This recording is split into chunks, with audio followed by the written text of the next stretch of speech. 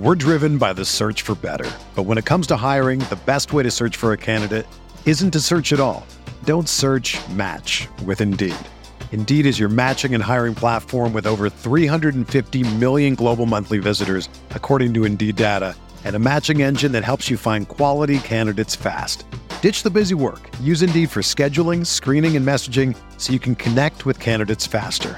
Leveraging over 140 million qualifications and preferences every day, Indeed's matching engine is constantly learning from your preferences, so the more you use Indeed, the better it gets. Join more than 3.5 million businesses worldwide that use Indeed to hire great talent fast. And listeners of this show will get a $75 sponsored job credit to get your jobs more visibility at Indeed.com/Blue Wire. Just go to Indeed.com/Blue Wire right now and support our show by saying that you heard about Indeed on this podcast. That's Indeed.com/Blue Wire. Terms and conditions apply. Need to hire? You need Indeed.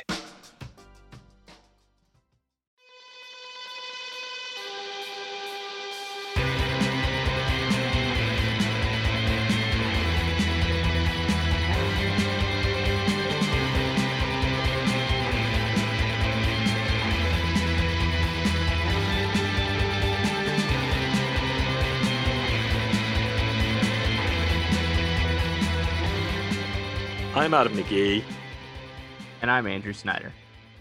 And you're listening to Captured in Celluloid, part of Make Time for This, a show on the Eurostep Podcast Network and proudly a part of the Blue Wire podcast family. We're back with a vengeance, I think would be the way to put it. We didn't get an episode out next week for scheduling reasons, but what does that mean? That means you're going to get 2 episodes from us this week.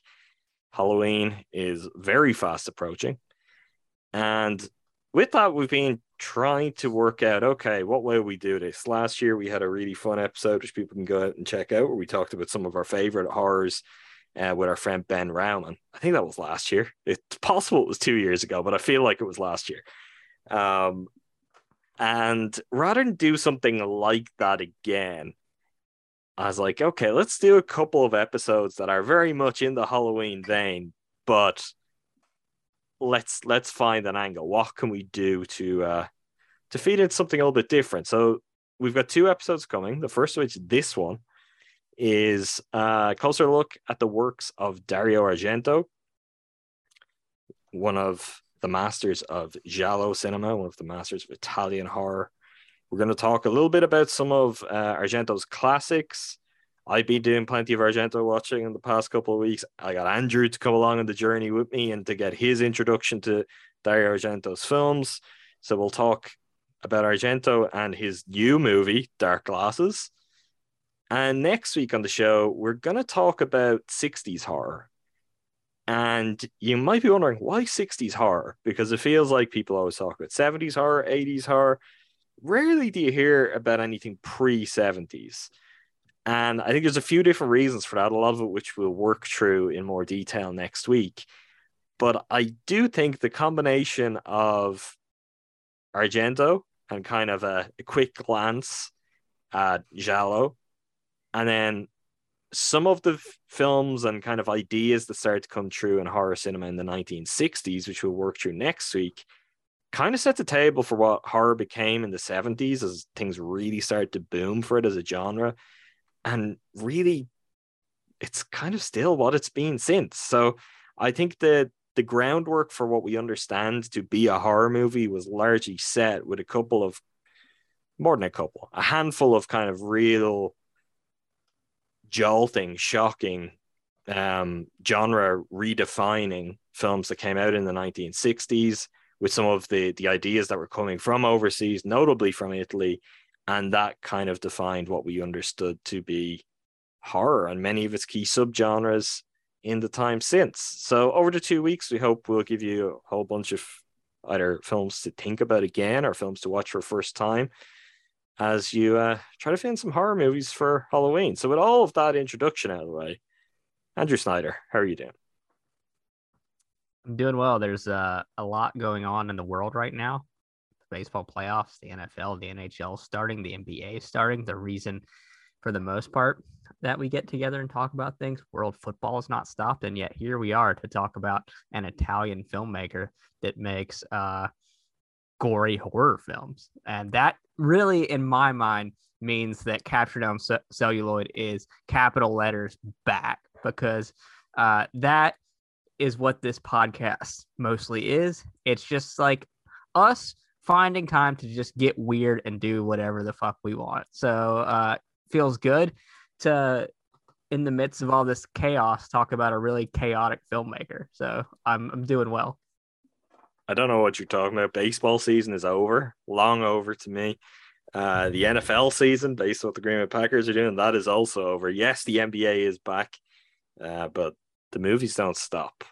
Are you someone, Andrew, who, as it comes up to Halloween throughout the month of October, do you generally find yourself inclined to check out some more horror movies, seek out maybe some you haven't seen, or revisit some of your favorites over the years? Has that been something you're known to do? Normally, what I do is I realize it's Halloween too late, or like in the season. So like instead of leading up to it, like now leading through the 31st, I just cram horror films. Usually I realize it like on the 30th, and I watch a few, unless this podcast is pointing me in a direction like it did when we chatted with Ben, and we really did a deep dive of all three of ours selection of a few horror films that we like. So I think it's like a lot of my movie viewing, in that it's well intentioned and then ultimately fall short of the overall goal. So I think when it gets down to it, I'm normally like, okay, let me rewatch something that like I really like and I'm fond of and have seen a few times.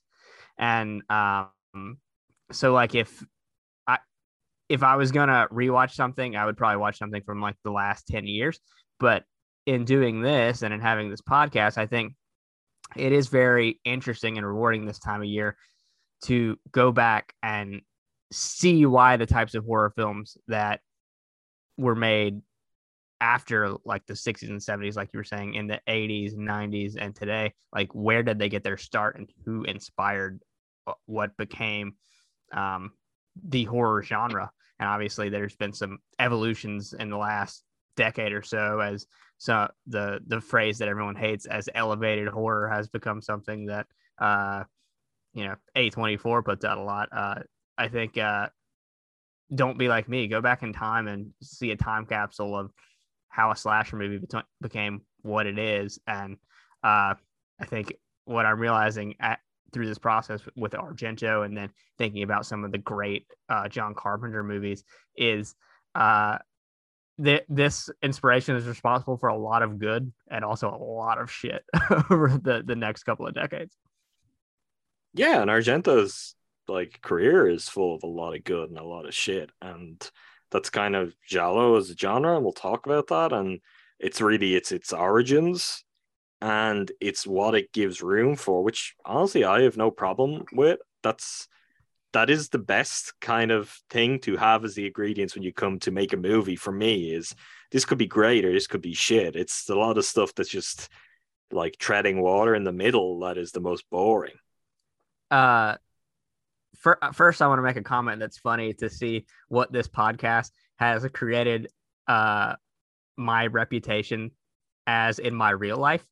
And thinking about Argento's films, and this is probably how, if I recommended them to someone, they might describe it. I had a friend ask me today what I thought of a certain movie. I won't say what the movie was. And I was like, don't watch it, you'll hate it. And then they were like, you're wrong. Actually, I did hate it. And they're like, I figured you would have liked it because it was visually stunning. The cinematography was great, and the plot was so stupid. So now, Adam, in my life, people view me as a visual first film goer. Right. My work here is done. This is all I want. I mean, you don't fire up something on your TV or go to a movie theater to watch a play. You go to a theater to do that. And you know what my response was? One sentence before I change the subject. Film is a visual medium. But anyway, Argento, diving into some of his early work and then obviously seeing his newest film, I guess what I took away from him is he's like, Giallo as a genre, you said, is like he was following that particular genre, but he's a guy that's not interested in nuance, and he's going to show you exactly what he wants to show you, and he's going to throw it all out there. I mean, I find that his plotting chaotic, but I like it in what it's doing, especially in Suspiria and Deep Red. Those were by far my two favorites of the ones I saw. There's obviously what he was doing in terms of just putting gore and violence at the forefront of scenes. If there's going to be a murder, if there's going to be a stabbing, it's going to be grotesque and it's going to be right there in your face.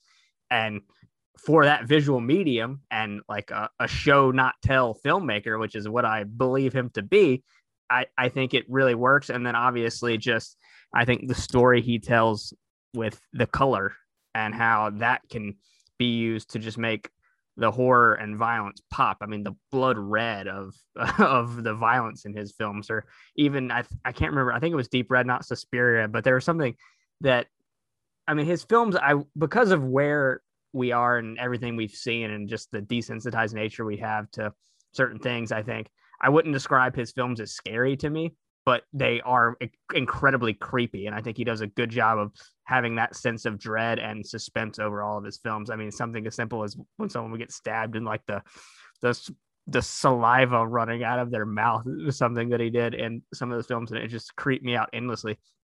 So I really like Suspiria. I think Deep Red's great as well. I respect these films more than I enjoy them because of the swings he's taking. And obviously, to your point, he took swings later in his career that did not connect with the baseball. But he's a fascinating guy to talk about just because of where he started, where he went off track, but also just what he influenced. And I think getting a first taste of that, those kinds of things were what stood out to me.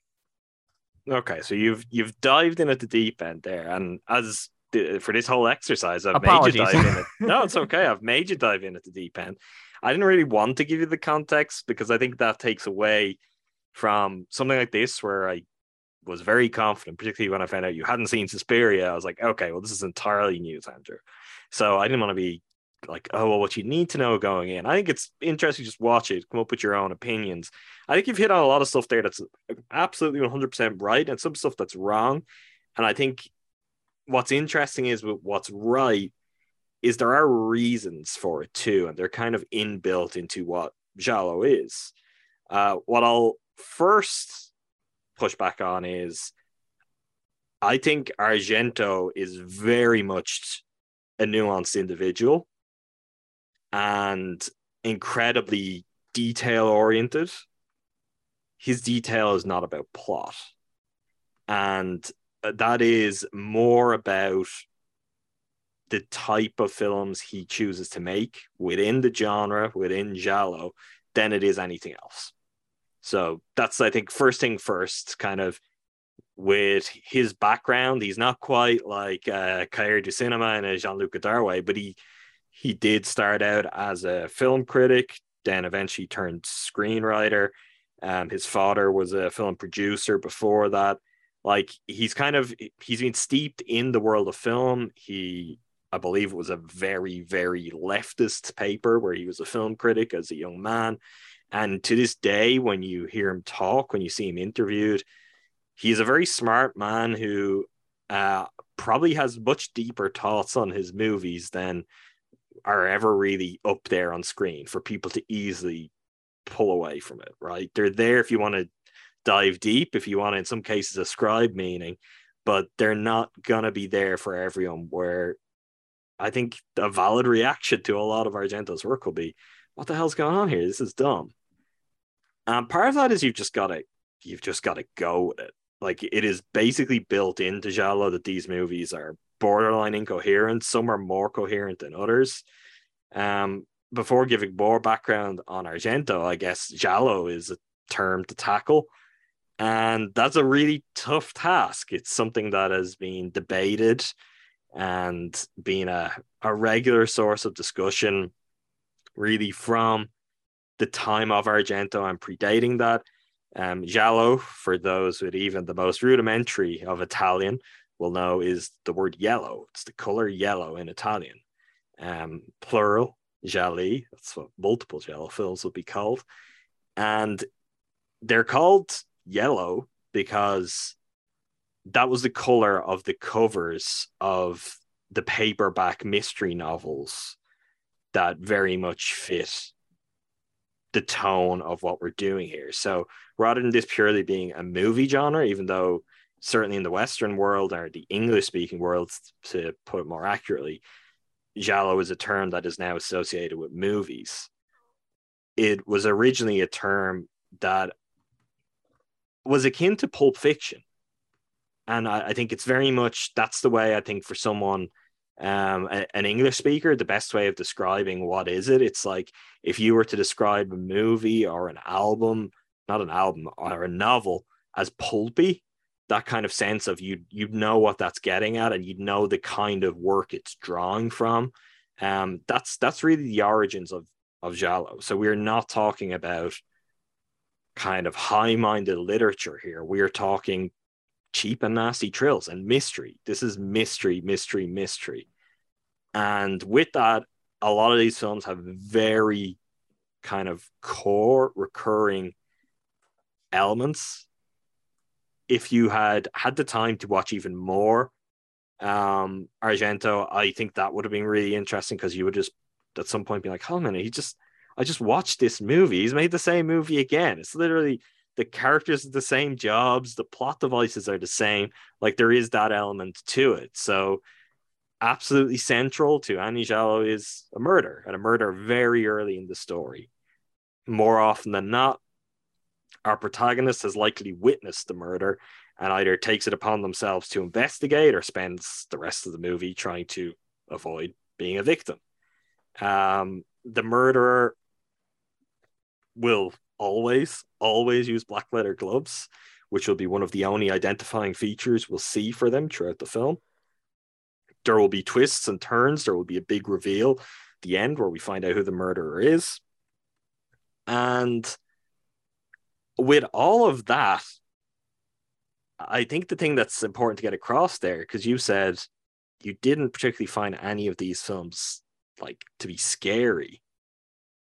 It's because they're not like, they're drawn more from mystery. They're drawn more from thriller. But when it was put to screen, they were made with such visceral, gory violence, which was very much unlike anything that had been put on screen to that point, that I do think it gets elevated. And they're not scary. I don't think there's any of these films that are scary. There's certainly really tense moments in a lot of them. But what I would say is they are frequently horrifying, which is maybe a more true kind of read of what a horror film is at its essence than, well, are there scares?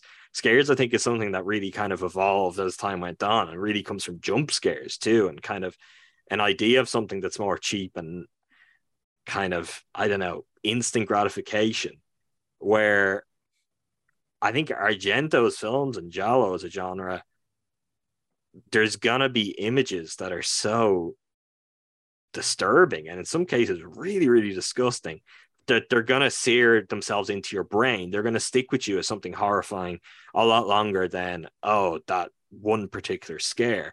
And we're talking mostly in this episode about Argento. Next week, we may bring a couple of other figures. I can think of certainly at least one figure who may factor into these discussions when we talk 60s cinema.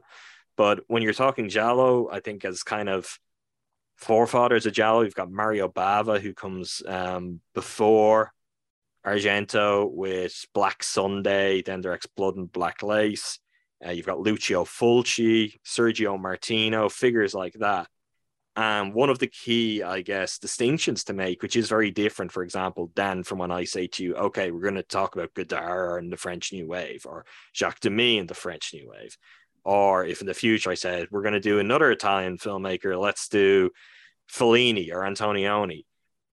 All of those figures came from very arty backgrounds. They had art house kind of aspirations as we'd understand them today.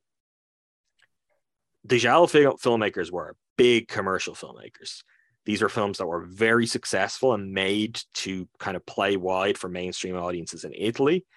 that as the genre progressed, that really went much wider than that, played in the US, played in the UK, dubbed with post-sync sound, which, much like with spaghetti westerns, is certainly a core feature that anyone watching these movies will notice. And they were big and successful. And in part, that is why the influence of them really spread wide. This is not some art house curiosity. And I think in watching the films, you'll agree, like, these aren't arty. Like, there's a lot of craft there, but the actual core subject matter and how the movies play out are not arty. So that's kind of a crash course on Giallo. I guess the other key characteristics to mention is the color, which you touched on. Generally, Giallo is associated with really big, bold color. Nobody arguably did that better than Dario Argento. And the camera work, really kind of complex camera work and set pieces that are very well constructed. First, to hit some of kind of the marks of Giallo, whether it is the big reveals or the twists, or just some of the kind of set piece chases or kills. And you hear people who are really into horror talk about kills a lot and what makes up a good kill. I think that's one thing Argento does better than anyone for me. I can't think of another filmmaker I've seen that just, one, I think, as kind of beautifully and terribly at the same time manages to kind of create these set pieces around grisly murders. But there's just something to the craft of it. There's also something to how horrifying it is, which for me, that's what, if you're going to make a film that's about murders, should be pretty gnarly, because you don't want anyone coming out of it being like, hey, this like, you know, this is fine, this is good. You want people to be kind of repulsed. To me, that's kind of a primal instinct that comes from someone making a film like that, and I think Argento largely succeeds on that front.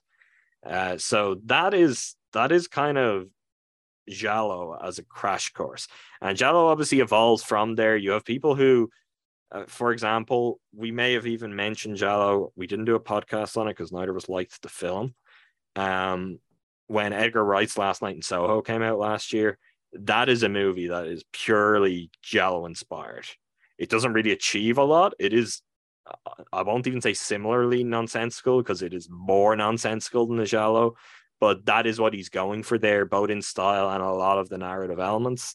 You will hear every now and then that will kind of come about. And so some critics would just call that a Giallo, while others are very rigidly, no, a Giallo comes from Italy, and it came from Italy between the mid-60s and the mid-80s, and that's a Giallo. Everything else, my favorite director, Brian De Palma, is overwhelmingly influenced by Giallo, made certainly a whole bunch of films that are pretty distinctly influenced by the genre, that could, if they were made in Italy, someone would probably be like, that's a Giallo. Erotic thriller is another genre that a lot of the kind of core elements of Giallo carried over to, certainly some of the gnarlier ones. When it came to murder, that's something that is kind of a true line there. But the narrow focus of what it is, kind of, Argento is maybe the best place. He wasn't quite first, wasn't quite last, but I feel like he is the spot where, one, it's most identifiable in what other filmmakers took from him and brought forward, but two, you could just get a sense of what it is, even though it's not really like well defined. It's not an easy thing. I did spend quite a bit of time this week watching these movies, Andrew, somewhat stressing over how am I going to explain Giallo on a podcast, because it is a pretty amorphous term. We're driven by the search for better. But when it comes to hiring, the best way to search for a candidate isn't to search at all. Don't search, match with Indeed. Indeed is your matching and hiring platform with over 350 million global monthly visitors, according to Indeed data, and a matching engine that helps you find quality candidates fast. Ditch the busy work. Use Indeed for scheduling, screening, and messaging so you can connect with candidates faster. Leveraging over 140 million qualifications and preferences every day, Indeed's matching engine is constantly learning from your preferences, so the more you use Indeed, the better it gets.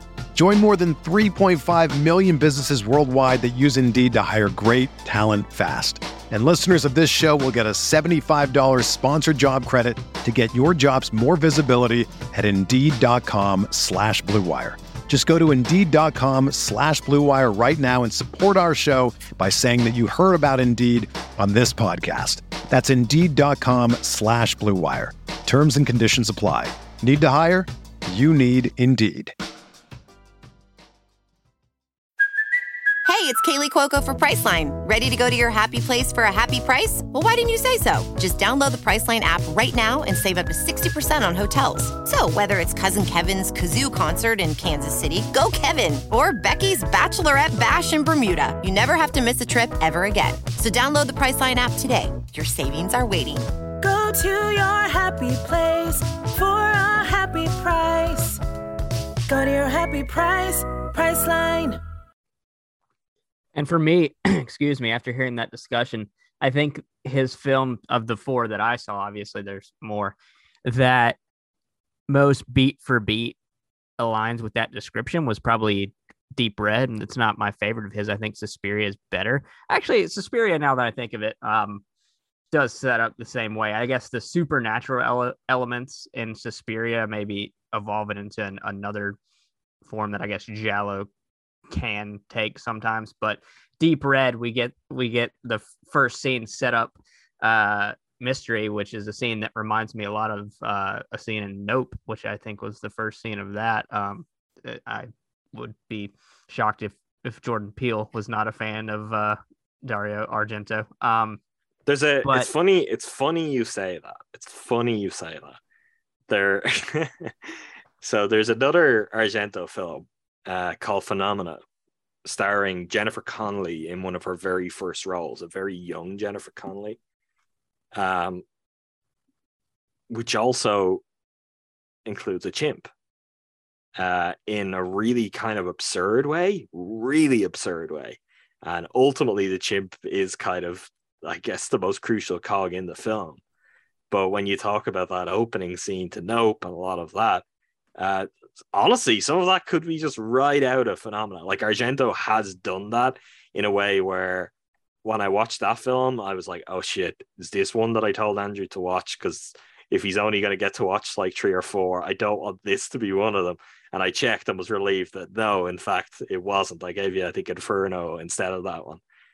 But that is something Argento himself has done. That's funny.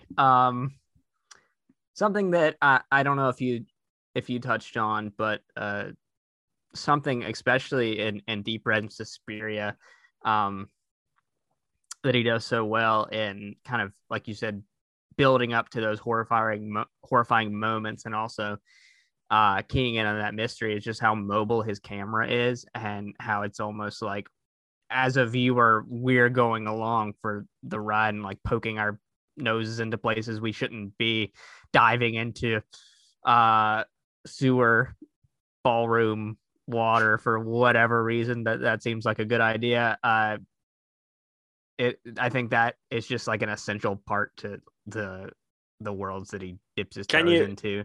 So without me telling you, can you plot that forward through time to where you next see that, to where in American cinema you see that device really notably used? Not too long after. I've mentioned it already, but would it be Halloween and like yes, the John Carpenter films? Yeah, that's how Carpenter used it. So that is something you see in Giallo very frequently, and certainly in Argento's films, which is the camera takes the killer's point of view. So you're not seeing the killer, but you're seeing the camera move through a space, and when the camera appears on the corner, it's creating that effect for your audience. And that is certainly something that like comes to the fore in Halloween. That's kind of the one of the most essential pieces of the kind of the visual language of Halloween. And we've talked about before with one of my all-time favorite films, Blowout. And like when De Palma does that pastiche of Halloween to open up that film, it's the same thing. You're playing into like us as viewers, we're peering in these windows of college dormitories and leering in at the kind of the teenage kids inside, but it's the killer, and it's putting your audience in the place of the killer, and it's creating kind of really dynamic and alive kind of visuals where the threat feels much greater and you feel implicated. That is that is at the core of how Argento approached that, and certainly one of the key things that comes from his films through to Hollywood horror beyond that. Yeah, and to your point about like in terms of where the nuance is in the plot, but just he does such a great job in these films of making you feel via those visuals that you discuss, and then also just by what you're hearing. And obviously music is so essential to horror films, and Halloween, obviously, I mean, people like that theme has like become iconic. Goblin, which I guess was an Italian prog rock band that he worked with. That's exactly what they are. Yeah. I didn't dive too deep into them, but obviously when you see like scored by Goblin, you're like, what is that? I need to, that's something I need to bookmark. But they're a little more subtle in Suspiria. In Deep Red, they're absolutely bonkers. We got this like swaggering. They're not subtle in Suspiria. Like the one thing that can't be said is like Goblin scores are not subtle. They are balls to the wall. They are fantastic. I find continue. Deep Reds, it's not. I find Deep Red's more balls to the wall. But there's like a funkiness in Deep Red that like is like Deep Red is much more funky. Anytime something like you're really amping up to like a big moment, it's like just like accelerates and punches you in the face. I bet Alex Turner loves Goblin, a swaggering funk jazz act. But like to give you an example though for Suspiria, I think it's like the second scene, so it's honestly before anything is really in motion, and there is someone or a choir or something chanting "witch" in their score for Suspiria. You're kind of like, oh, it's spoilers, you're way ahead of the movie here, but that is kind of the essence of Goblin, and just amazing sounds like just layered into their scores. Like, yeah, I mean, Deep Red and Suspiria are some of my like favorite of this time period scored movies I've ever heard, just because, like, to your point, it's punching you in the face. It's not taking you by the hand. I mean, we got those just like chaotic sax solos and then building up into like insane synth notes. I mean, I think it's just phenomenal, but it really does a great job of building suspense and also getting your heart rate going. Because like I said, it's like, I don't find it scary, but I find it creepy. And then just like the intense visuals, like even with like the special effects not being are what they are today, seeing someone have their throat cut or getting tangled in some sort of razor sharp wire is a pretty like you said, it's a lasting image that stands out, and especially when it's just highlighted by blood red. And I also think there's he does a great job of just like the scenery and the setting and the way the color works there as well. A film that I probably like the least out of these three, Inferno. The very end of that film, though, as he's like going deeper and deeper into, I guess, the witch layer, so to speak, that he's uncovered, I feel the brightness that's used kind of like amplifying the creepiness of the area. It's almost like he's walked into a haunted house, even though it's not a haunted house. Just like you said with the giallo, the color is essential to what they're doing, and it's more than just, I guess, the blood and the gore for me. It's just like the way important artifacts or important scenery or important locations are lit up and just highlighted as well. In Suspiria, the woman behind the curtain, that scene when they're all like in the lunchroom, common room, or whatever it is, just the maggots falling from the ceiling. Well, just my favorite thing with because I left Suspiria for last for my rewatch. I've seen it a few times now. My favorite thing with that scene is, okay, so the maggots falling from the ceiling on the floor above. We won't get into all of the reasons for why that happens just now, but as a result, all of the dancers in this dance academy, they have to spend the night sleeping in the studio, which has been very quickly converted to a very comfortable, effective dormitory. And around the edges of the dormitory are these white sheets where I believe on one side, the male dancers from the academy are sleeping, and on the other side, the teachers and instructors, and we'll just say other entities, they're spending their time. But when one of the teachers is about to leave and she's like, okay, I'm going to turn the lights off now. Where in any other film, the lights turn off and it's like, oh, yes, it's meant to be scary. We're in the dark. The lights turn off and there's just this red light everywhere. And it's so Argento. It's like there's just this red bulb that's lighting the whole space. And it looks great. It's so much more interesting. It's so alive. That to me is like just kind of, you're like trying to find singular moments. That's one for me where it's like, oh, we're going to turn the lights off and you're ready for what would be dark for any other director and even for setting up what that scene is. And Argento's like, no, red. I have one other. I mean, we can get into some of the. There are probably going to be some mild spoilers here. We're not going to go into too many specifics because I do want people to, if you haven't watched Argento movies before and this piques your curiosity, to go and check them out. Great time of year to find them, honestly. Very widely available. I know in my part of the world, between Mubi, Shudder, Prime Video as well. Obviously, as they made the remake of Suspiria, they have quite a few Argento films. I don't know if you found similar experience, but there's quite a lot of these on streaming services at the moment if you did want to check them out. I was not able to find the original Italian version. I don't know if I was supposed to have found that, but of Deep Red. For which? Deep Red. See, this is it's a tough question on that one because the original Italian version, Deep Red, is one that is a little bit messier than that. Because there are two cuts. I watched the original longer cut. I started one, which was on Shudder, and I saw the length was shorter than I had noted the film was going to be when I looked on Letterboxd. And then I saw a movie had the original cut. Most versions that are going to be available to us, though, are going to be in English, and they're dubbed and post-synced. So honestly, there is no difference on that front. It's not something that I would generally be a proponent of dubbing. But for example, in a lot of these movies, like in the case of Deep Red, so David Hemmings plays the musician who's kind of at the center of the movie.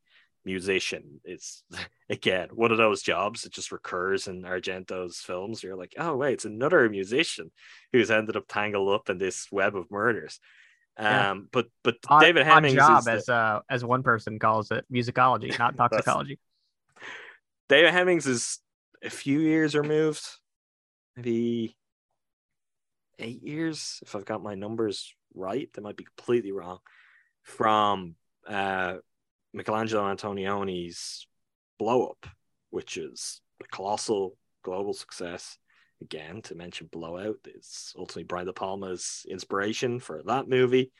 And he's a British actor.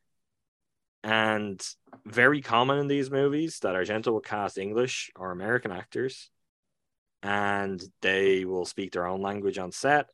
And there may be other people speaking their language, and those people will be post-dubbed or post-synced, so be dubbing at it after the fact. In Suspiria, for example, it's a mix and match. A lot of Jessica Harper's location on set audio is used purely because Argento really liked her voice. And seemingly that was something he was very upset with when it was dubbed into Italian, was that the voice didn't have anything near what he appreciated so much out of what Jessica Harper was giving in that movie. So a lot of the movies, you'll get this mix of someone who is a native English speaker and they did shoot the film speaking English. And then you could look at the person they're speaking to, and this is very much, people who are into spaghetti westerns, like you'll have encountered this before too. You look at them and it's very obviously dubbed. So there's not really a right or wrong on that, Andrew. I think you're okay on that front. I don't think there's any kind of key difference there. Well, I was going to mention one film that I honestly didn't like very much. I think it's the one that has been reclaimed most in recent years and is thought of as kind of the last high point of Argento's career before really the last 35 years have been seen as a major, major decline, is a film called Opera. And just to give you a sense, Andrew, I think Opera 1 is one of, it's probably the most visually stylish and inventive film that he's made. Like, maybe not quite doing as much with lighting and color as Suspiria, but certainly in terms of how he's moving the camera, some of the set piece shots, one of Tarantino's favorites, which Tarantino obviously stole from that film, which is the bullet through a keyhole in the door, is kind of really interestingly captured in that film. But the central kind of device with the murderer in this case is the murderer likes to be watched, Andrew, right? So the victim of this film is a victim throughout the film, essentially, but she is not being killed, obviously. She is being made to watch. So how can you ensure she watches?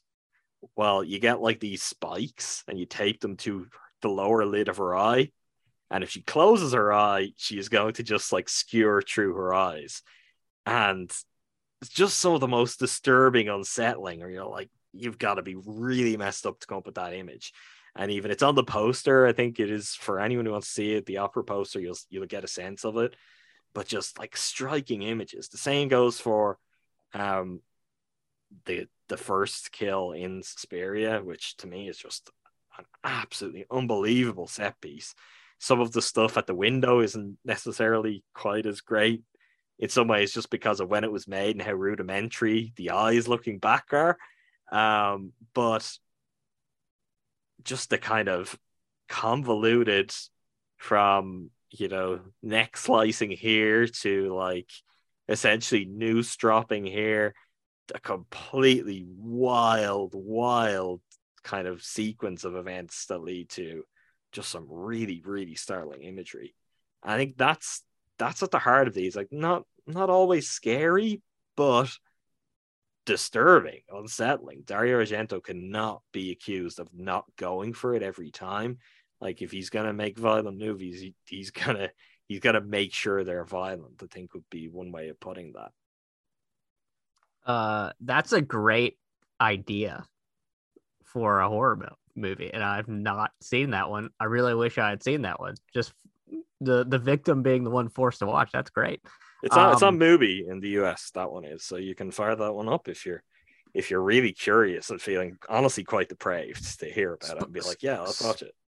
Spoiler alert, I have some homework over the next 1, 2, you might 3 have to days. wait. That's true. Right. Yeah, I gotta get through some stuff. House of the Dragon finale tonight, so a lot of stuff going on, Adam. But I'm trying to think where I want to go with this. Well, is there anything about any of the, I don't know if you want to talk through anything specifically related to the 3 films. I think you said your least favorite of the 3 kind of classics you watched was Inferno, which I think fair enough. I think at the time I was giving you this list, I had not done all of my viewing. In retrospect, maybe I probably should have given you something from his Animal trilogy, which are the first 3 films he directs: The Bird with the Crystal Plumage, Cat o' Nine Tails, and Four Flies on Grey Velvet. But go on.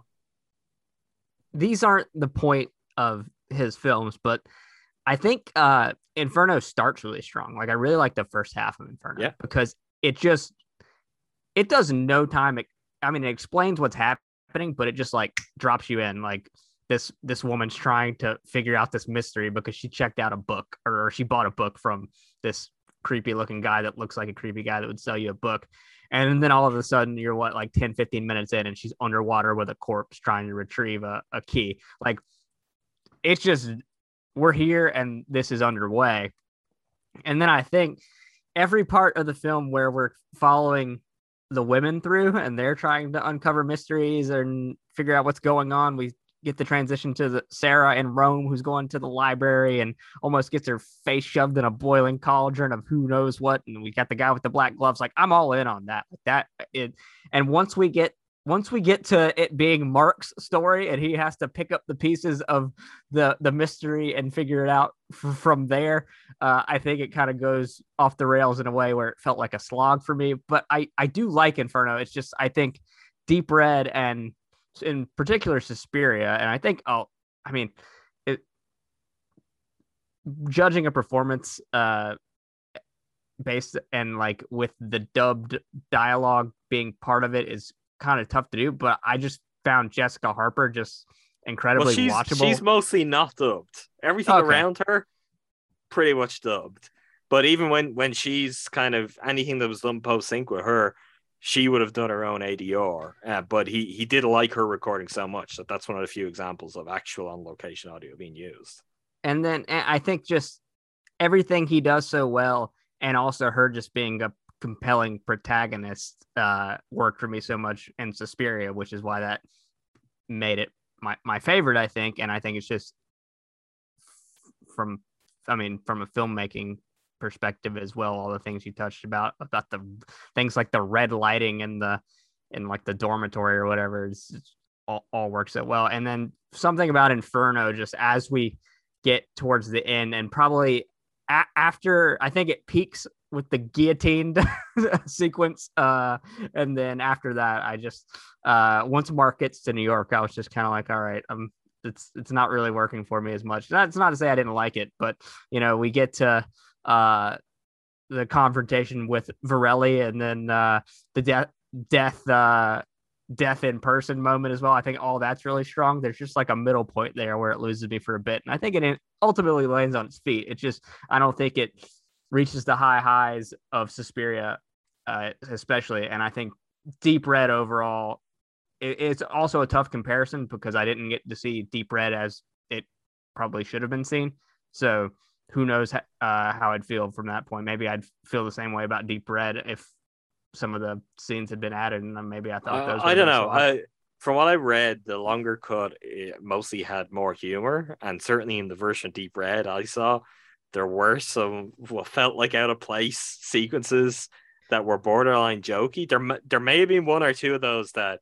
Did you get an arm wrestle scene? Did you get that in Deep Red? Yes, I did, but like, there was part of me at that one scene where I'm like, did they just fuck and they cut that out of the movie? And I don't think they did, but like, it kind of seemed like they might have, like, because he's putting his clothes back on. Like, what was happening there?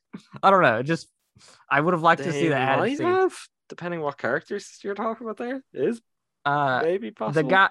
The guy who was like, kind of like, don't talk to me about feminism or whatever. David Hemming's character, and Daria Nicolodi.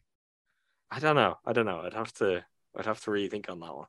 It is possible though. I don't like one of the reasons for the cuts. It's not just purely, oh, let's trim some fat. There was some censoring going on with the cutting.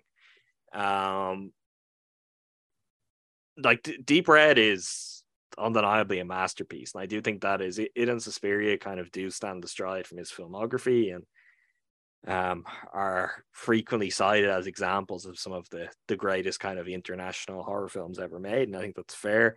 Deep Red is certainly baggier, and to me goes further with the weirdness of giallo movies, where I think Suspiria is something that is much closer to latching on to what, I don't know, modern movies that may be interested in some similar ideas may look like. Like, I don't think in terms of structure, something like Hereditary is a million miles away from how Suspiria kind of unfolds. What I really like and what is really interesting about Suspiria, so Daria Nicolodi, who was, I don't believe they're married, but was Argento's partner for a long time, co-wrote Suspiria with him. And they envisioned the Jessica Harper character as Snow White. And I think the other thing that is really crystal clear, and some of my favorite images from the movie really capture it, is Alice in Wonderland. It is very much an Alice in Wonderland. The sequence where she's twisting the orchid around on the wall, there is a shot there where it's zoomed out after that door opens, and the pose that Jessica Harper takes up, like her posture in that moment, and the framing, it's almost like shot for shot from the animated Alice in Wonderland. And with the colors around it, that's just something that really pops and is a really interesting kind of imagining of that film. It is one that is a little bit more controversial and kind of classifying as giallo. Some of the more supernatural elements that Argento clearly, he at least went through a phase of being very interested in, are not the most purest ideas of giallo. So you could find some people who would debate whether that's exactly what that is. But to me, I think all of the core principles that make up Giallo and are found elsewhere in his filmography are also there. So I'd find it, I don't know, pretty pedantic to delineate and say that was something entirely different, as opposed to like when Phenomena comes along. Yeah, Phenomena is different. Like Phenomena is not quite Giallo. You said that you were glad that wasn't one of the ones that you made like a central viewing for me for this. Is that why you would say it? Because I don't think it's reflective. If I want you to have one, a sense of Argento, two, a sense of Giallo, that would really, I think, muddy the waters considerably, because you'd be coming off two others that, I mean, in terms of plot, are not necessarily airtight. And then if I was to throw something like that, that's a complete wild card into the mix. Yeah, you may have been thrown off. Like something a film I haven't mentioned at all that I actually really enjoyed. It might be my third favorite Argento, but behind Suspiria and Deep Red is Tenebrae, which is the film that preceded Phenomena. I think it came after Inferno and was kind of a return to true, authentic giallo for him. And I do think is one of the more effective examples of that.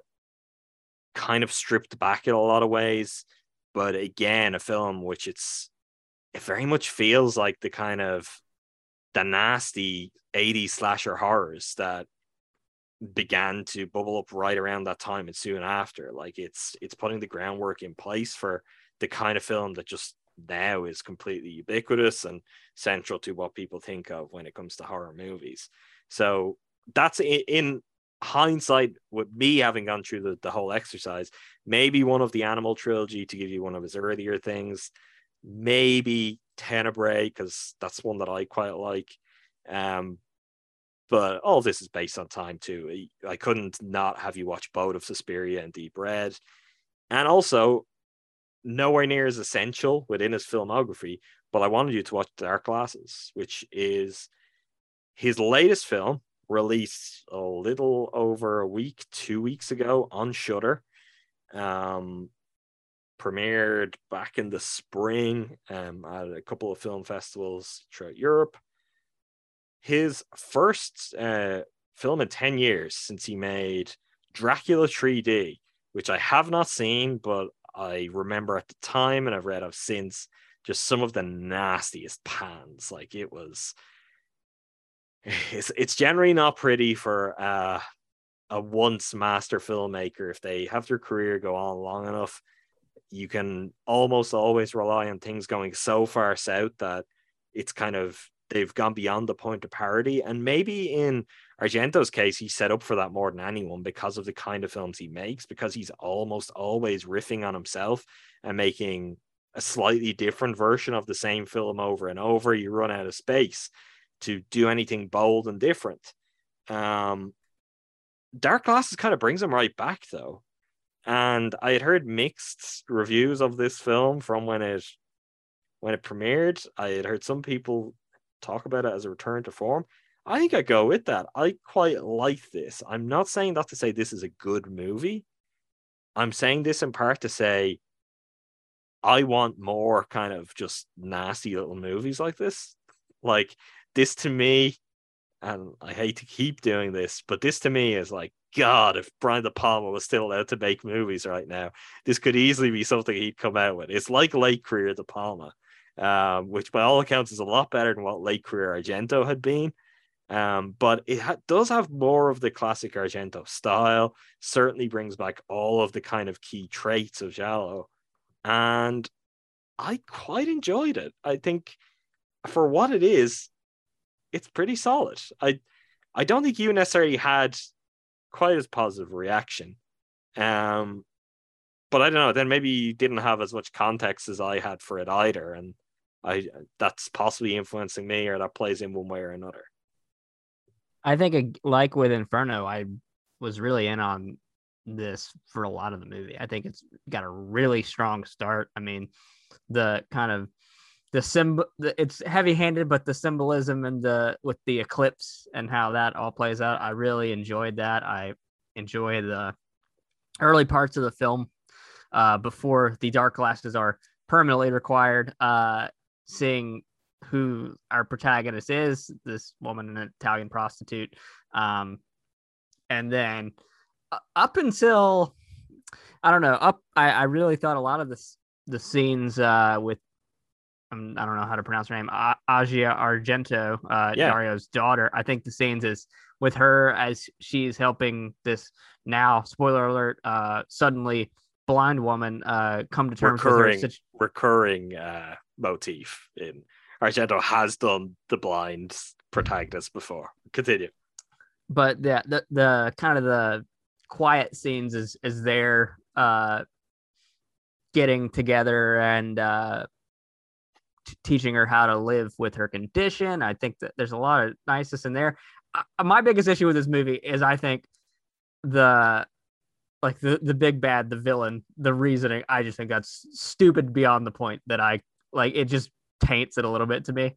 It's like, we've got a lot of incel content lately, Adam, and I think that guy definitely meets that criteria. I don't think it's a terrible movie by all, and by any means, and I really enjoyed most of it.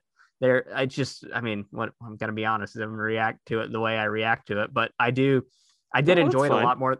I did enjoy it a lot more than I thought I was going to, just based on like I knew there was a reason you weren't giving me anything to watch in the 90s and the early 2000s, and that's because the critical, I guess, consensus on his films and audience consensus as well, I guess, fell off a cliff. So going into this, I had really low expectations, and I really do think there's a lot of good stuff here, and a lot of the weirdness really works for me. It's just like essentially kidnap someone because she feels bad about the situation that he was put in because of this other crazy person. I think there's a lot of good stuff in most of this film. The creepiness level was taken to a very different place than anything I'd been accustomed to with the three previous Argento films. By the water snakes, I was freaked the fuck out by those. The white van motif is like kind of classic in a way, and could be seen as like what is this? Like, why is he still driving this van around when everyone's looking for a white van? But white van could. Particularly, I don't know if you have vans in that way, if there's that level of van culture, because in America, like just people have pickups. White vans, is there white van in Europe is like, you'll see white vans everywhere. Like kind of tradespeople will all have white vans, and that will be very much central. So that as an idea of, sure, he's driving a white van, but so are a lot of people. I thought that worked really well. Like this is a movie, to your point, that it's like I like that a movie like this can still exist, because it barely can. Like it takes it being Dario Argento, and it lands on, a very strong, a very popular streaming service, but a niche streaming service. It lands on Shudder. You follow more people than me, but mine and your review or rating are the only two I see on my Letterboxd when I go to it. So it's like, it seems like people just aren't seeing this. It's very recently out. I do think people will get around to it. I do also think a lot of people who aren't like hardcore Argento heads probably checked out them like 25 years ago and are done giving him the benefit of the doubt. And they're not like, at 82, he's gonna, because this is to my point, and it's kind of part of why I thought this was interesting too. It's something I've talked about with you before, because a lot of filmmakers who mean a lot to me are this kind of age now. Paul Schrader is someone we talk about a lot, and something that I've often like tried to get across to you, because you've come into Schrader at a point where, obviously beyond some of his screenplays from the classic movies that you've seen before, your vision of Schrader, for example, is the guy who can make First Reformed The Card Counter. And I think it was after The Card Counter, whether this was on air on a podcast we did around the time or not, I made a point to say to you, maybe you know this, maybe you don't, but all 70, 80-year-old like very decorated filmmakers with long careers who've done a ton of stuff. This is not what that stage of their career looks like. And look, there are countless examples of this. Whether people like or dislike Clint Eastwood, I won't go to where I am on that, but I think he has made some of the biggest steaming piles of shit for like the past 15 years. Like just some of the movies he has made, a couple in particular, some people really like and swear are like light period masterpieces. I'd strongly disagree, but to me are just so devoid of anything that even is the idea of him at his peak in a signature sense. And that is kind of the norm. To mention De Palma again, like De Palma can't get people to give him money to make films. The films he was making in what now seems like was kind of, it might end up being the end of his career. It's certainly the latter stages. They were distinctly De Palma in the same way that Dark Glasses is very much an Argento film. Were they good? Were they the best version of De Palma? No. And I'm always fascinated in that arc because I think of one, how difficult that must be for people who like make these genre-defining, era-defining films. They're thought of as and celebrated as these master filmmakers. The kind of filmmakers who they're still important voices when they say something. They're still wheeled out at festivals and award ceremonies to give them like lifetime achievement awards. And then, for example, Dark Glasses comes out and most people aren't going to see it with Argento. I do think this is better than that kind of filmmaker at this point in their career's movie tends to be. But that is also very much reflective of it. The one other thing worth mentioning here, Argento did have another movie out this year where he made his acting debut at probably 80 years of age when it was filmed, 81 maybe. And that was in Gaspar Noé's Vortex. He is astonishing in that film. Truly kind of heartbreaking and harrowing film for different reasons. Amazingly inventive in a visual sense. It was on my mid-season, mid-year even, mid-season. That's the sports podcast are we talking, but it was in my mid-year top 10 that we did of our favorite films of the year so far. I don't know if it'll be top 10 for me at the end of the year, but it will certainly kind of make my top 20, top 30 when I draw up that list. A really brilliant film, and Argento's performance in it is amazing. Like, I recommend that film very highly anyway, but I recommend it even more highly for anyone who's curious about Argento, because you've got this guy who has spent his career being a filmmaker and doing this one kind of thing, and he's asked to take on a very challenging role. I think he gives a great performance. So, like, at this point in his career, he's having a very interesting time of it. And yet, yes, he made a film, and it's from the directors of Suspiria and Deep Red, and I don't know how many people will watch it, but when you say it's good that things like that can only get made, I don't know. I don't think they can. If they can, like, they're on Shudder and they're Shudder originals, without, like, I'm not someone who outside of October devotes all my time to Shudder out of the various streaming services I have. So without kind of enough noise that it gets back to me, oh, there's this new movie on Shudder that you must go and watch, I'm not necessarily going to get to that. But the idea of like an indie label that's committed to theatrical releases, let alone a studio releasing something quite like that, it's gone. They released a pastiche of it. Like, even if you want to take like X, Ty West X, the A24 release earlier in the year, which is literally like, what do you want to call it, a tribute to or a pastiche of, it's going back to the likes of Texas Chainsaw Massacre and the idea of a lot of 70s into 80s slasher films. But you've got to do it through that like ironic lens. Like, Dark Glasses is contemporary set, and that's the part of it that you just really don't see very often.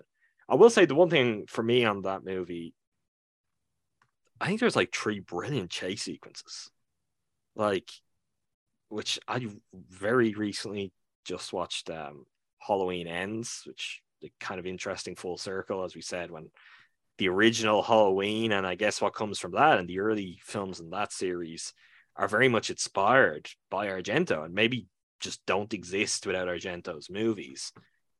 And you watch Halloween Ends and it is so bad.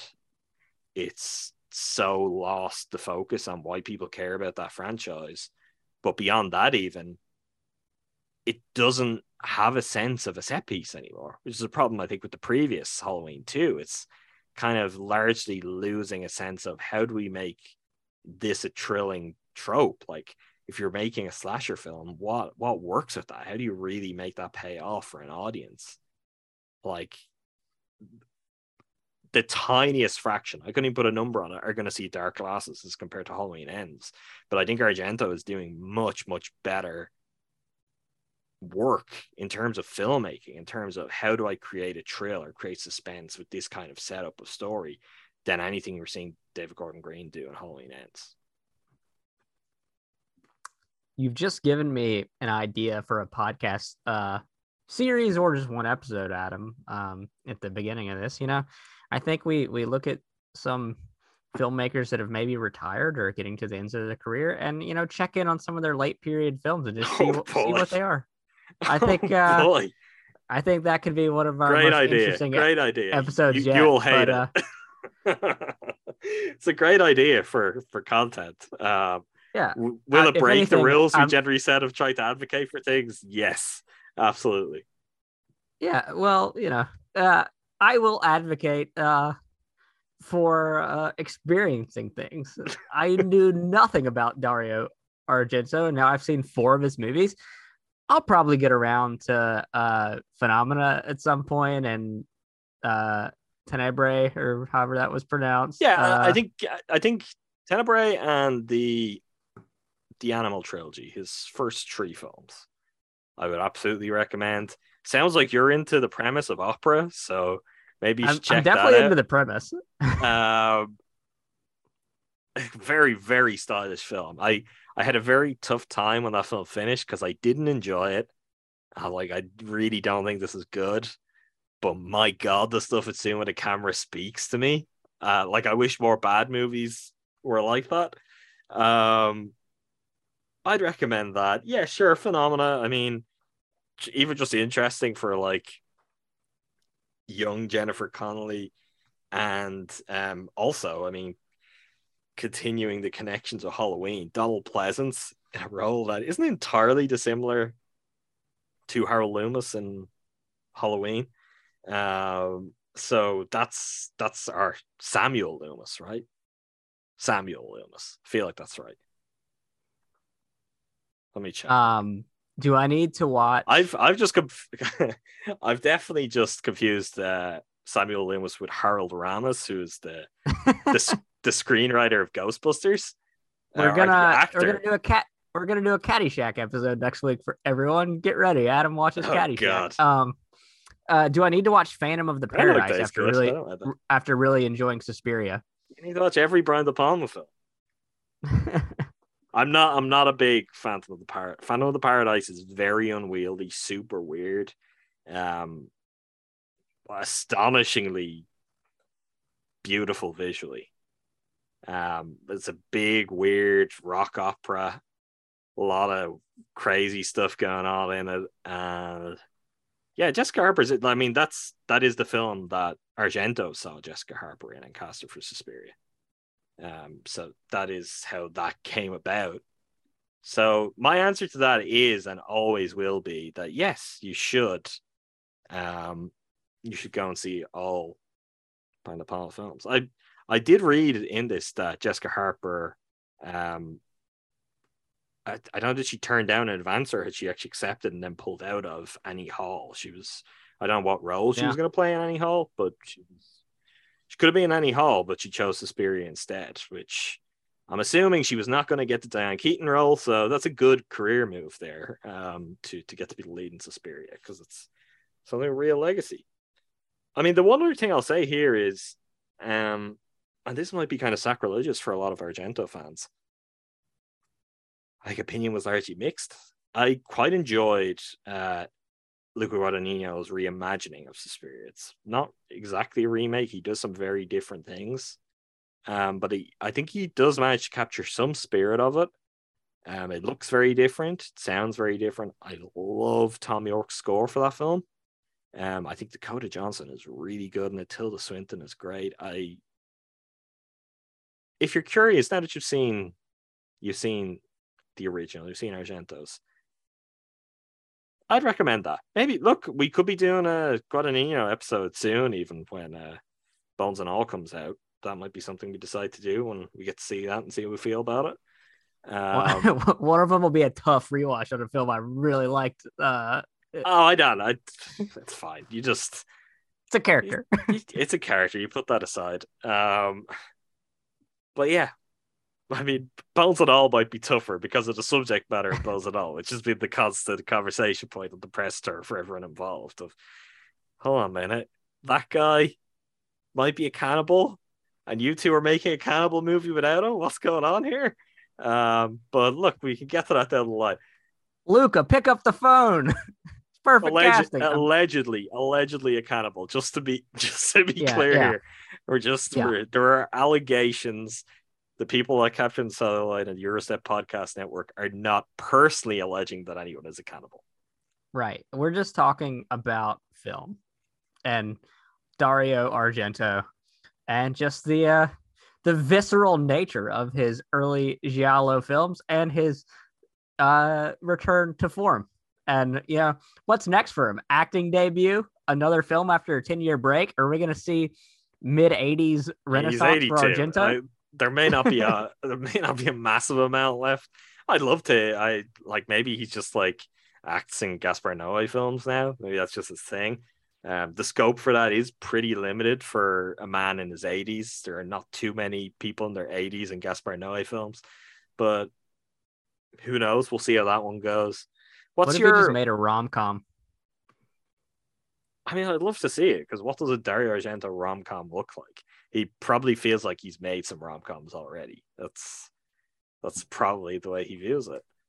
But let's hope there's more to come. Honestly, particularly after Dark Glasses, I'll watch it. I seem to have been lucky at the time where I finally decided to check out Argento, which is in the middle of that long gap he had, as opposed to if I was a little bit older and in the mid-2000s I was doing that and being like, hey, what's he up to now? And watching a lot of the stuff that its reputation anyway is currently that is very, very bad. I'm sure at some point I'll check it out for myself and find out, but Dark Glasses is not terrible, which sounds like faint praise, but it's not nothing for a filmmaker in their 80s. It really isn't. There sometimes I watch a movie and I feel like that was a waste of time. I by no means felt that way for Dark Glasses. So I was less high on it than Adam, but I think it's worth your time. And there's a lot of good stuff in there. And like you said, there's a lot of the like action thriller set pieces are really good. The chases, honestly, I'm pretty sure I dreamed about snakes biting me. That's good. Last night. So like it clearly left a mark on me. Just to remember, if you're ever inviting people over to your house or you're going to someone else's house, just take a shower. That's all that I can suggest. Just, you have a long day of work, take a shower, make sure you're clean, deodorant, all of that. And then, things won't devolve into really perilous situations. What's your takeaway? What did you learn from this exercise? What did I learn? I learned that movies have been violent and gory for a long time, and Dario Argento was a real trendsetter in horror thrillers, and that if he didn't exist and influence people like John Carpenter, we wouldn't have some of the iconic movies today that we associate with this time of year. I'm a person that really likes Halloween. I wish like there were more reasons for me to be in costume so that I don't have to be myself. So I really like this time of year. And I think it's a time to sit down and educate yourself about the origins of horror films, and then also, dip your toes into the waters from some of the modern advancements as well, and just have a big soup full of horror films and just eat it right up, like that gif of Ezekiel Elliott eating cereal. I agree with the movie stuff. Don't agree with the costumes. Honestly, I hate Halloween. I'm only coming around on Halloween as I've become someone who is no longer a coward and I watch a lot of horror movies. So I watched a lot this month, and I'm glad for that. But yeah, my takeaway from your takeaway is you said that films have been violent for a very long time. And if we're classing 1970 as a very long time, it means I've still got work to do here. And we're going to have to get you some pre-1970s exercises. And the first one of those starts next week, because you're going to look at 1960s horror movies. That's honestly going to make for a pretty interesting mix. You could probably guess some of the films we're going to talk about: Psycho, Night of the Living Dead, Rosemary's Baby. There'll be a few more classics, some under kind of appreciated or maybe not quite as well known, that we hope will be discoveries for you. You'll get to come along for the journey next week, check them out, and I hope you'll then watch them yourself and make up your own opinions. We'll have a mix of kind of gothic ghost stories, some semblance of, I guess, extensions of Giallo and origins of slasher films, some more supernatural, some more stuff that's kind of rooted in psychological horror just as much as it is in physical horror, which I think a lot of movies today, nearly all horror movies today, tend to work on those multiple tracks. 60s is when that really kicks into a different gear for me and sets up for what follows. But we'll talk about all that next week. We'll have a whole bunch of movies, and I'm very excited for that episode. Until then, make sure you subscribe to us wherever you get your podcasts. You'll find Captured and Celluloid on Make Time for This. That is the pop culture feed, which is primarily chaired by myself and Andrew here on the Eurostep Podcast Network. We've also had an episode on football for me, soccer for all of you in America recently. We have a couple of shows planned, which I can drop details on. They'll be coming soon. I don't know exactly when. We just have to work out our scheduling. We're going to have an episode on the TV show The Bear, which is going to bring in some more of our GSPN colleagues. We're very excited for that. We're going to have an episode on Arctic Monkeys and their new album, The Car, which will have myself and Andrew plus our GSPN colleague, Jordan Tresky. I think we're also going to do an episode of Captured and Celluloid, probably just the tail side of this horror team stuff on Banshees of Inisherin, the new Martin McDonagh film. That is U.S. release date pending, I've learned. What it's showing me right now in my area is November 4th. What I was anticipating was this Thursday. So TBD on that, but hopefully soon. Okay, well, that could work. That could open up our schedule for some of those other things we need to fit in. But that is coming. That is coming soon enough. So yeah, there's some other things that you might want to check out. If you haven't, or get ready to hear us talk about, all of that is coming on the Make Time for This feed in the future.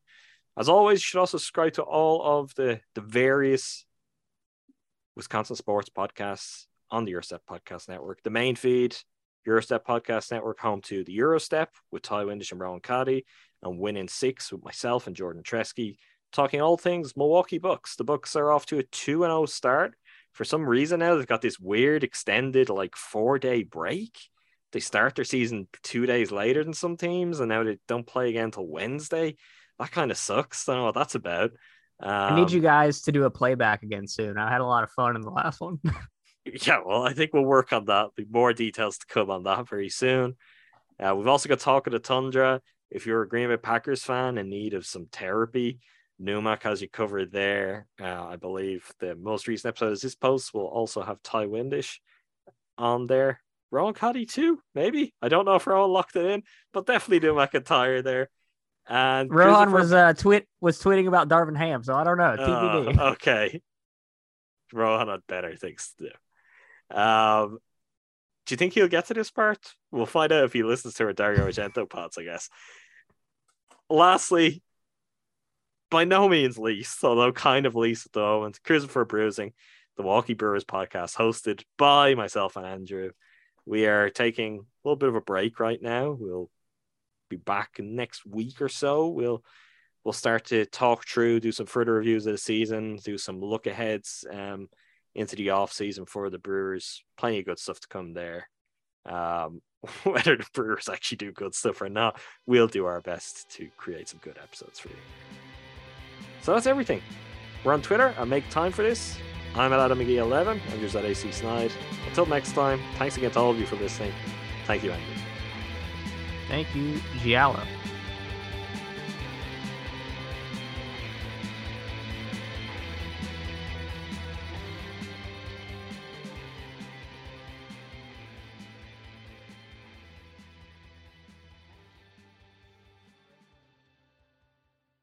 Everyone is talking about magnesium. It's all you hear about. But why? What do we know about magnesium? Well, magnesium is the #1 mineral that 75% of Americans are deficient in. If you are a woman over 35, magnesium will help you rediscover balance, energy, and vitality. Magnesium supports more than 300 enzymatic reactions in your body, including those involved in hormonal balance. From functional medicine doctors to mental well-being and female hormone experts, we all know that magnesium is the one mineral to improve all aspects of well-being and health. But which one? Magnesium Breakthrough from Bioptimizers, the trusted choice recommended by leading experts with 7 best-absorbed forms of magnesium to ensure your body receives the support it needs for overall well-being. Go to bioptimizers.com/balance today and use code BALANCE10 for 10% off. Support your journey to wellness at bioptimizers.com/balance. Magnesium Breakthrough from Bioptimizers, your foundation to optimal health and vitality.